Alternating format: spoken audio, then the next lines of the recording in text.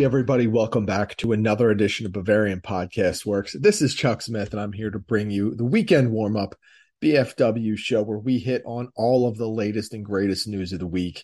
As always with Bayern Munich, there's a ton to talk about, not the least of which is the excellent form that the squad has shown over its past two games. This week, Bayern was great in blowing out SC Freiburg and then holding off a very feisty FC Augsburg team, but doing it in a dominant fashion. I was really impressed with Bayern Munich this week. Was very happy with what I saw and how the team has rallied around. Julian Nagelsmann has rallied around itself when it comes to warding off injuries and battling through the players that have been out. I have a lot of good things to say about Bayern Munich these days. So why don't we get right to it? I'm not going to lament that Phillies game from Thursday where they let San Diego tie up the series. Of course, my inner Philly fan is really brooding from the inside. It's hurting, but I will battle through that and look forward to Friday night's playoff game, which will be in Philadelphia and hopefully yield a better result for my Phillies. But that's beside the point. Let's get right down to it. First thing I learned this week is that Bayern Munich really might be turning the corner under Julian Nagelsmann for this season. And I want to be very clear about this. I think Bayern is a favorite for the Champions League. I think that Bayern Munich is one of the best teams left in the Champions League competition. They're one of the top 3 or 4, I would say. I don't have the expectation this season that they will win the Champions League.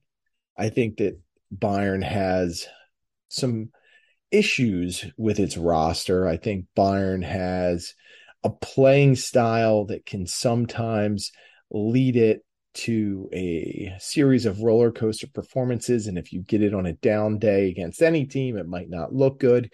But what I will say that I learned this week is that this squad is showing such great resilience that they are battling through so many injuries. They are coming back strong and they are rallying around each other. And it's a very, very encouraging sign because there have been a lot of ups and downs, not just on the field, but off the field. And I think that one of the things that many fans have been looking toward is seeing how this team would be able to manage this first half heading into this oddly timed World Cup and seeing how they would be able to work under Nagelsmann, adjust to the different systems that he's been using, adjust to all the players that have been in and out of the lineup due to injury.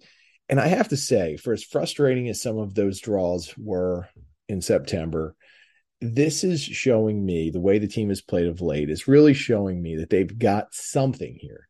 Is it win the Champions League something? I don't know. I don't think it is at this point. But I think that they have started to embrace each other. And that's the most important thing I think we can take out of this. They're learning how to play better together. And sure, I know a lot of people will point to Sadio Mane's off match in the DFB Pokal. And yeah, he was not great. We have seen this from him several times so far. But I do think the extenuating circumstances, all of the games that he's played in of late, having to fly to France and back for the Ballon d'Or ceremonies, I don't think it was wise to start him against Augsburg. I understand why Nagelsmann did it. He's really shorthanded.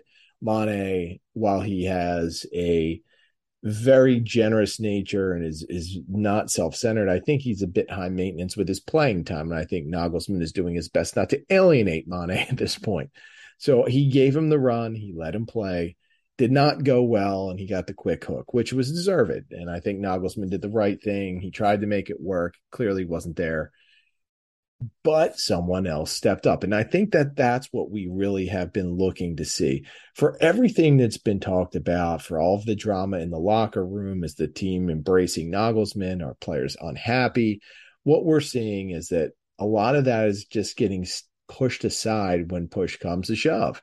When the games start to count and the team needs to do something, Bayern Munich is really starting to rally. And the word resilience, I'll probably use it a lot if Bayern continues to play this way, because it does take a special kind of mentality to be able to battle through all of these injuries. I mean, just when you thought you might have Thomas Muller back to start in the Pokal, he couldn't go. Who stepped up? Jamal Musiala, who we also weren't sure would be able to start. When you look at people that have been able to step up and raise their level of play of late, we've seen great performances from Leon Goretzka, who it was not terrible when he came back off injury, but he wasn't himself. Now it looks like he's starting to round into form. Eric Maxim Choupo-Moting, listen, he is what he is. He is a backup striker. He is a very valuable tool to have on a team. I mean, it's a great option to have a backup like Choupo, to be able to come into games late, to be able to fill in when needed. But he has stepped up.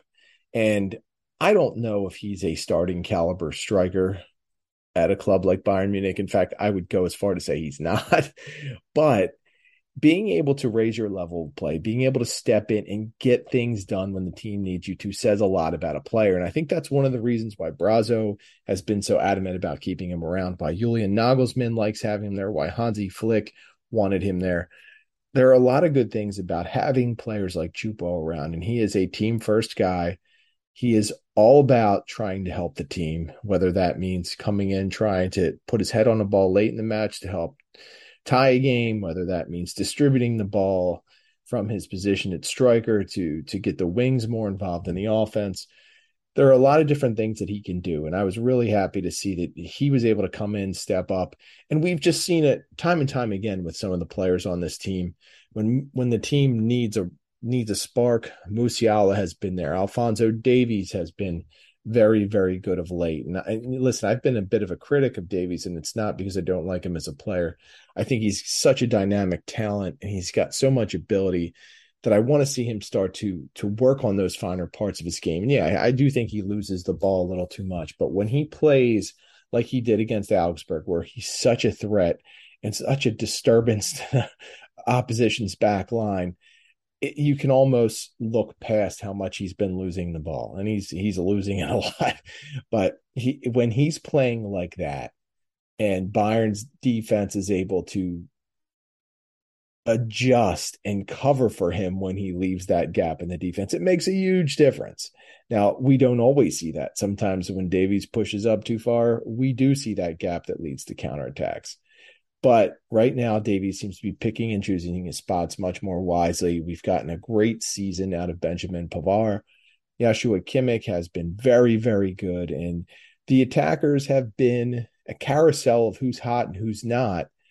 But in the end, someone is always hot. So it's just a matter of Nagelsmann pushing the right buttons on the right day. But resilience, this team is showing it. They're battling through everything. This is not going to be an easy season, not just because of the opposition, not just because of who they might get matched up in the Champions League, but having to battle with the World Cup being there, having so many players on World Cup rosters. It's going to be very, very difficult for teams to stay healthy, teams to stay in form, and just to stay sharp. So Bayern is really rallying around each other. They're doing well. And hey, I'm happy. I think that they have turned a corner. I think that they're really starting to pick up their play. And sure, there are going to be small games, but they are looking much better. They are playing much more sharp and much more confident. And I really like what I'm seeing. The second thing we learned this week is that Liverpool and Chelsea are both hot in pursuit of rumored Bayern Munich transfer target, Konrad Laimer, the RB Leipzig midfielder. Now, we have talked about Laimer quite a bit, and I don't see the need for him on this roster. I really, really don't. And we'll talk. One of the reasons that I don't see that we'll talk about in just a bit, but Laimer is very good at what he does. He is a ball winner. He is not quite an offensive-minded midfielder. I would say he's more on the defensive aspect of things, which would be very good at Bayern Munich, because we've seen that when Marcel Sabitzer has sacrificed his offense to take a more defensive role, how well that has worked. But with Laimer, for all of his good qualities, and he's got many, I just don't see how bringing him in, one, would be good for him, because I still don't think he's capable of knocking Kimmich or Goretzka out of the starting lineup. Two, I don't see how it's good for the squad. Aside of depth, it just creates an issue with another player who might not get a lot of playing time, who's going to feel like he needs a lot of playing time. And with Marcel Sabitzer already kind of being pushed to the bench at midfield, and listen, he's getting pushed to the bench after doing really, really well. That's got to be a tough situation for him, especially after what happened last season when he just couldn't get acclimated. I don't see how this is going to work with bringing Laimer in. Liverpool and Chelsea are both fine options. I think going to work for Klopp would be extremely beneficial for Laimer. As far as Chelsea goes, I just, that is a very good squad. They have a lot of talent. It's just too much upheaval, too many moving parts. They just seem to gather more and more talent, even worse than Bayern Munich, really. They just keep bringing more and more in and not really having room for it all. If I were Laimer, I would look at Liverpool. I would look at Chelsea, but I don't know that I would narrow my choices just to those two clubs. And I get that Bayern is still considered the leader in the clubhouse, and I get that Laimer allegedly really wants to play for Bayern. But as we know, sometimes you can't get what you want, right? Like I wanted Erling Haaland at Bayern Munich. That didn't happen. So for Laimer, I think he's going to have some very interesting choices. I wouldn't even rule out him re-signing with RB Leipzig because I think that they can, one, afford him, and two, offer him the situation that he wants and that he needs at this stage of his career in terms of playing time, being able to play in the Champions League and really giving him exposure that could maybe even boost his profile even more. So Laimer has a lot of good things going for him. He's got a lot of possibility as he heads in the next summer. And being a free agent, of course, we're seeing Bayern, Liverpool, and Chelsea all linked to him, but I'm sure that there will be many, many more clubs looking to get a bargain in Konrad Laimer. And I think that whoever lands him will be very happy. It's just a matter of, can he go to a club where he's going to be an impact player, where he's going to be a starter? And if I were Laimer, that's what I'd be looking at. I wouldn't really be looking at the name of the club. I'd be looking at what the best situation is for me. The third thing that we learned this week, and this was a crazy one that came up very late in the week. In fact, it is the lead item in the Friday Daily Schmalkerl, is that Bayern Munich is allegedly, and I'm going to use allegedly very loosely here, plotting a January move for Atletico Madrid attacker Joao Felix. Now, there is zero chance that Bayern Munich is going to pull a 9-figure transfer in January. Let's get that out of the way. That is not going to happen. I don't think that the club has any interest in doing that. I don't think that they're financially ready in any capacity to be able to pull off a move like that. Felix is a good young attacker. I don't I don't know what position he plays, to be honest. He's one of these guys who, to me, fits into that Kai Havertz mold where he is, to me, looks more like a 10 than a 9, though some teams would use him as a 9. He can play wing. He is very reminiscent to Havertz as far as a player comparison to me. I know that Felix is really well regarded and that Bayern Munich's executives really do like him and they really do want him.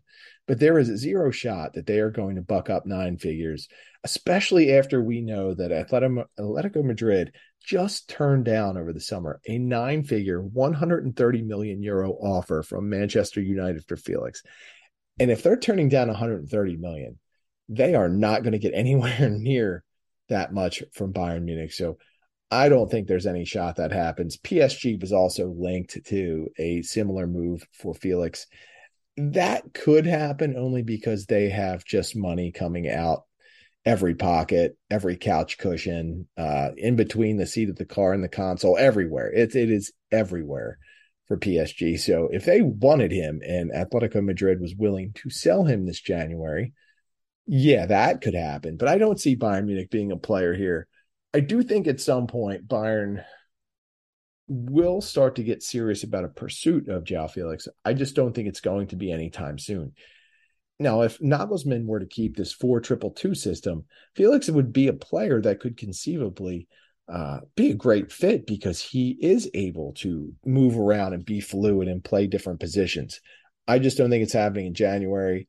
If Bayern does opt to pursue Felix, it'll probably be in a couple of years, but I don't know that they will ever be in a position financially to pay the kind of money that it might require to get him. So Joao Felix, I think it's a pipe dream. I don't think there's any chance that Bayern Munich will get him, but we'll see what happens. I don't think he personally, I don't think he's going anywhere. I think he'll be with Atletico Madrid for quite a while.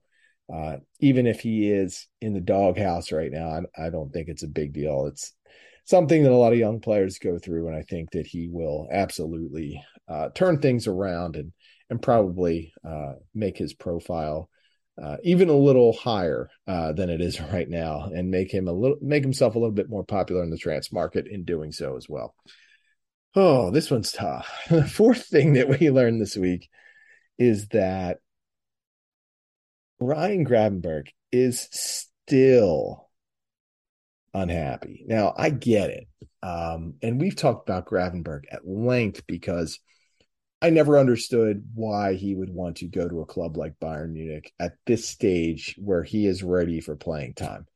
And a couple of weeks back, I really took his agency to task for really leading him down the path of making this move when playing time was going to be so important to him. I said it then and I'll say it now. I don't know how you could look at Bayern Munich's roster and you could say, oh, yeah, there'll be plenty of playing time. You have Joao Kimmich, who literally needs to be chained up and pulled off the field by like 4 trucks.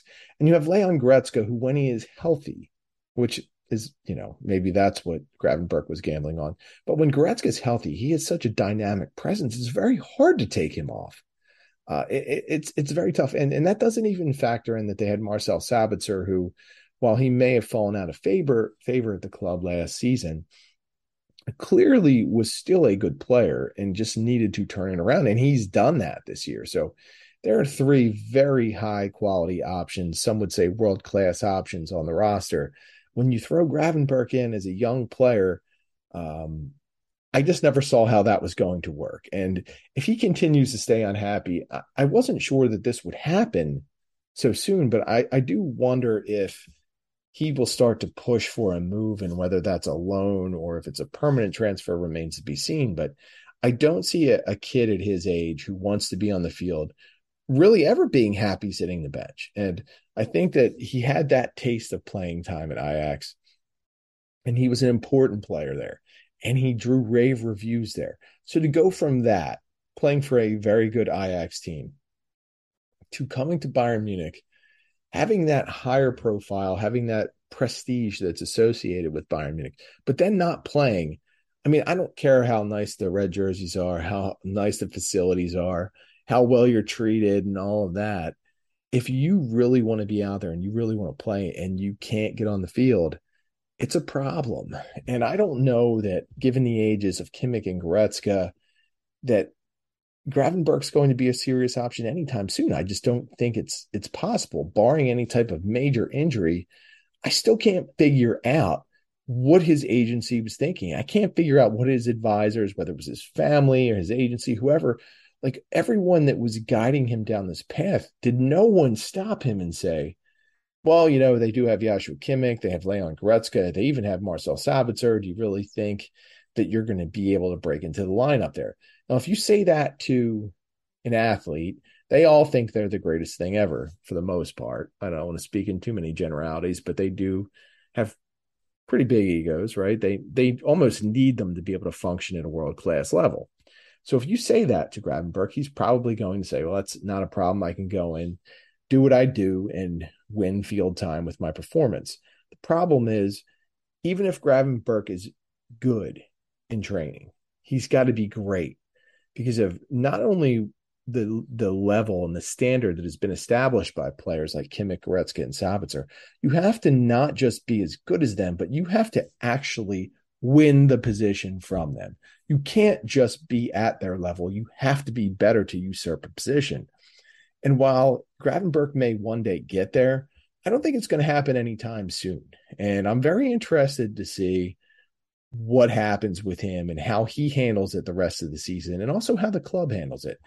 The one thing that I would say is that when Brazo is breaking out his infamous PowerPoints and he's selling these younger players on the club, part of me, if I was a younger player at this stage, and I've seen some of the things that have happened with young players who have signed deals under Brazo to Bayern Munich, I would really start to wonder, is he selling me the club, or am I just being used to be an asset?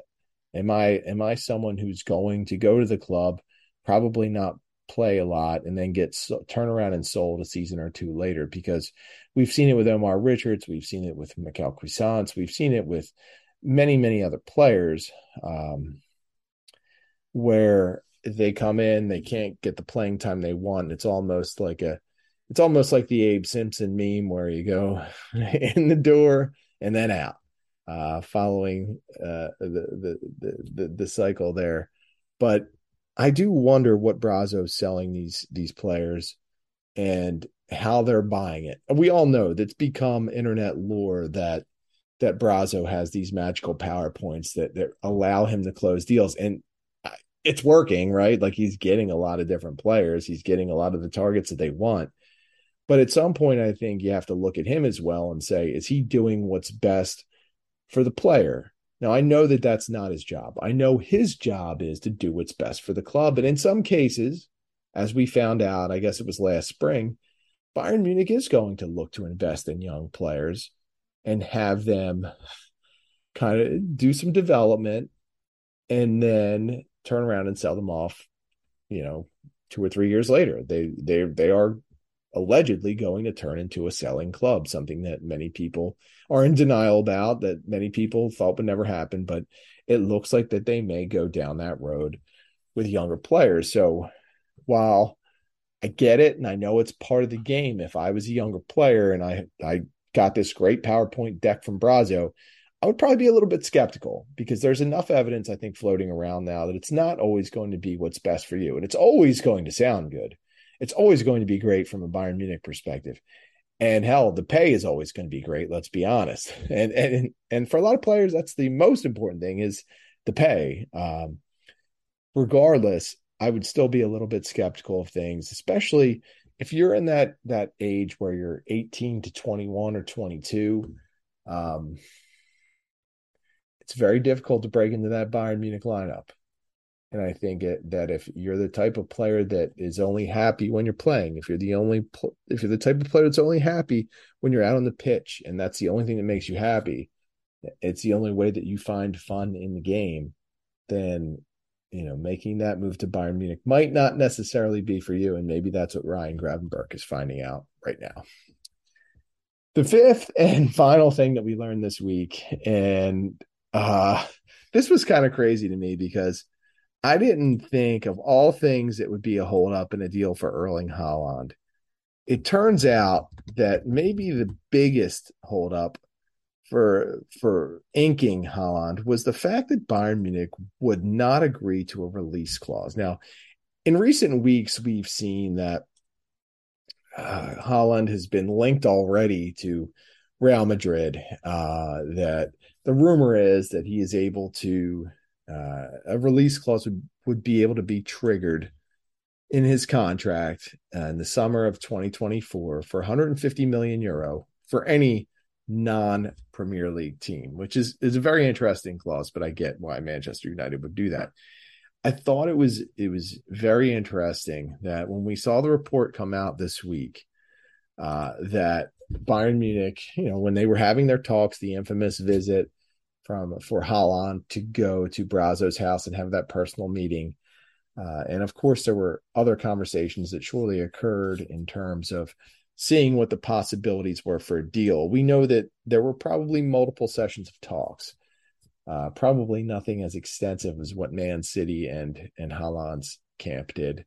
But either way, one of the things that was a holdup was that Bayern Munich would not agree to a release clause. It was very interesting to me, because I totally understand that Bayern Munich would want to, if they were making that kind of investment in the player, protect that investment and not just be able to allow a club like Barcelona or Real Madrid or PSG or whoever, or Man City, to come swoop in a couple of years later, drop down 150 million and take the player who will likely be the best striker on the planet at that time off your hands. I mean, if you go out and you want to invest the money in Erling Haaland last summer, you want him for whatever the length of his contract is, that's how long you want. So I do understand it, but for me, as much as I wanted Haaland here, I would have taken the gamble, because I think he's just that good. and he's worth it. I think that if you could get Haaland for 2 or 3 seasons, with the way Bayern Munich is structured at every other position, how strong they are defensively, the outside backs that they have, the midfielders that they have, the wings that they have. Imagine Haaland when he gets, I don't know, another year of seasoning under his belt, playing with the speed Bayern has at wing, with the distribution that he would get from players like Kimmich and Goretzka, how much he would benefit from a player like Davies breaking down the left side of a defense and having that freedom to make those hard runs forward and not have to worry that, you know, his ability to cover so much ground on the field and create havoc and just basically go everywhere offensively would somehow leave the defense prone, like we saw happen a few times at Borussia Dortmund when he was there. Haaland is just that good. So I don't know. I think about what he would be like at Bayern Munich. I think about just how different this season would be. But I do understand and I do get it that Man City was just not willing to give him that release clause. They're paying him a whole hell of a lot of money, and I'm sure that Bayern Munich could not match that either. But it was interesting nonetheless to see that the release clause was at least part of the reason that Erling Haaland did not ink a deal with Bayern Munich. But as we all know, I'm sure it was more about that money he was getting than the money that some clubs going to have to pay for him in a couple of years to trigger that release clause. So that'll wrap up the footballing portion of this podcast. I do want to hit on a couple of quick shows. I'm going to start with The Walking Dead first because this will take about a sentence. It's still not great. The last episode was probably better than what we've seen so far this season, but very, very disappointed in the show. That's about all I'll say. As for House of the Dragon, I am very happy that I stuck this out because the last 2 episodes have been flat out tremendous. This one had perhaps less drama, but it had all of the intrigue that you would want. We had King Viserys officially passing away. We had all of the fallout from there. And I'm not going to just run down the recap. I do that in the weekend warm-up column that comes out every Friday. But I did think it was very interesting. And a couple of things that really stood out to me. The scene in the scene with the Green Council, which was the name of the episode, where Otto Hightower and all of his minions on the council are plotting the coup that's about to happen. Everything that happened in that scene was tremendous, from Queen Alicent having the realization that she thought she was doing the right thing by honoring her husband's wishes, when in reality he was pretty much dazed and confused and had no idea who he was talking to, and in fact was not talking to the correct person. She's just trying to do what he wanted. The reality when it hits her that her father and the council were going to plot this coup anyway, and they were really going to go forward with this no matter what, whether it was King Viserys's dying wish or not. The look on her face is pretty tremendous and pretty telling, and it's one of those great things that the Game of Thrones universe does, where these characters who may have some good in their nature get thrust in these impossible positions where they're almost forced to do the wrong thing, or they're associated with doing the wrong thing. And you can see that she knows what's going on is wrong. And in her heart, she understands that the nature of what they're doing and why they're doing it is not lining up with what she believes King Viserys really wanted. So that scene alone was well worth it. We saw Sir Harold Westerling throw down his cape from the King's Guard. He was no longer the Lord Commander of the King's Guard. He walked off, which is kind of crazy that they let him walk off. But I guess when you're the biggest badass in the room, there's really not much that anybody can do about that. To me, when you have a scene that powerful and you see all the great things that happened in that scene, the rest of the show you would figure would go downhill, but it did not. We had a lot of good interaction between Princess Rhaenyra not Princess Rhaenyra, Rhaenys. Sorry, too many. These Targaryen names are all too similar to me. But Princess Rhaenys and Queen Alicent, the discussion they had about wanting to sit on the Iron Throne, and then of course we had the escape of Rhaenys to get her dragon at the coronation of now King Aegon, and the dramatic entrance she made in on the dragon. That was about the only problem I had with the episode, because the timing of how she went from being in the crowd to getting her dragon and getting the dragon out of the dragon pit and all that, it was the typical timing issue with Game of Thrones. They wanted to do something. They wanted to have this forceful and impactful entrance, and they did it, but the timing of it made zero sense at all. And I know it's a freaking show about dragons, and it's filled with incest and all kinds of nonsense, and I should probably just check that reality at the door. But that was about the only thing that bothered me, the timing of Rhaenys going to get that dragon and how quickly she got back into the coronation. But prior to the coronation, the whole hunt to get now King Aegon, and how we had the two different parties going to look for him. Of course, there was Eric and Eric Cargill, who just the way that the story was told as those two were looking for Aegon. And of course, we had Sir Criston Cole and Prince Aemond also looking for him. The way that the story developed about what Aegon had been up to, why he's in the state that he's in, how he had been living his life, and how it sets up for these four characters, Sir Criston Cole, Prince Aemond, and the Cargill brothers, and how they're all going to go and what they'll be doing as this, what will be a war, really kicks off. I thought it was really fascinating and really well done. And this is what I was looking for. This is all the stuff that I was looking for when this show debuted. And I felt like we did not get it early on. But now I feel like we're getting that true Game of Thrones feel, where the story is just seeping in, and it's making you want to get more of it. It's really capturing your attention, and how we're getting this story without really having them have to show the story has just been excellent. So the one thing that I think that has maybe bothered me about the character development, and it's with now King Aegon. When we saw him as a young kid, he was really cocksure. He was very cocky, and he was a good warrior from what we could see.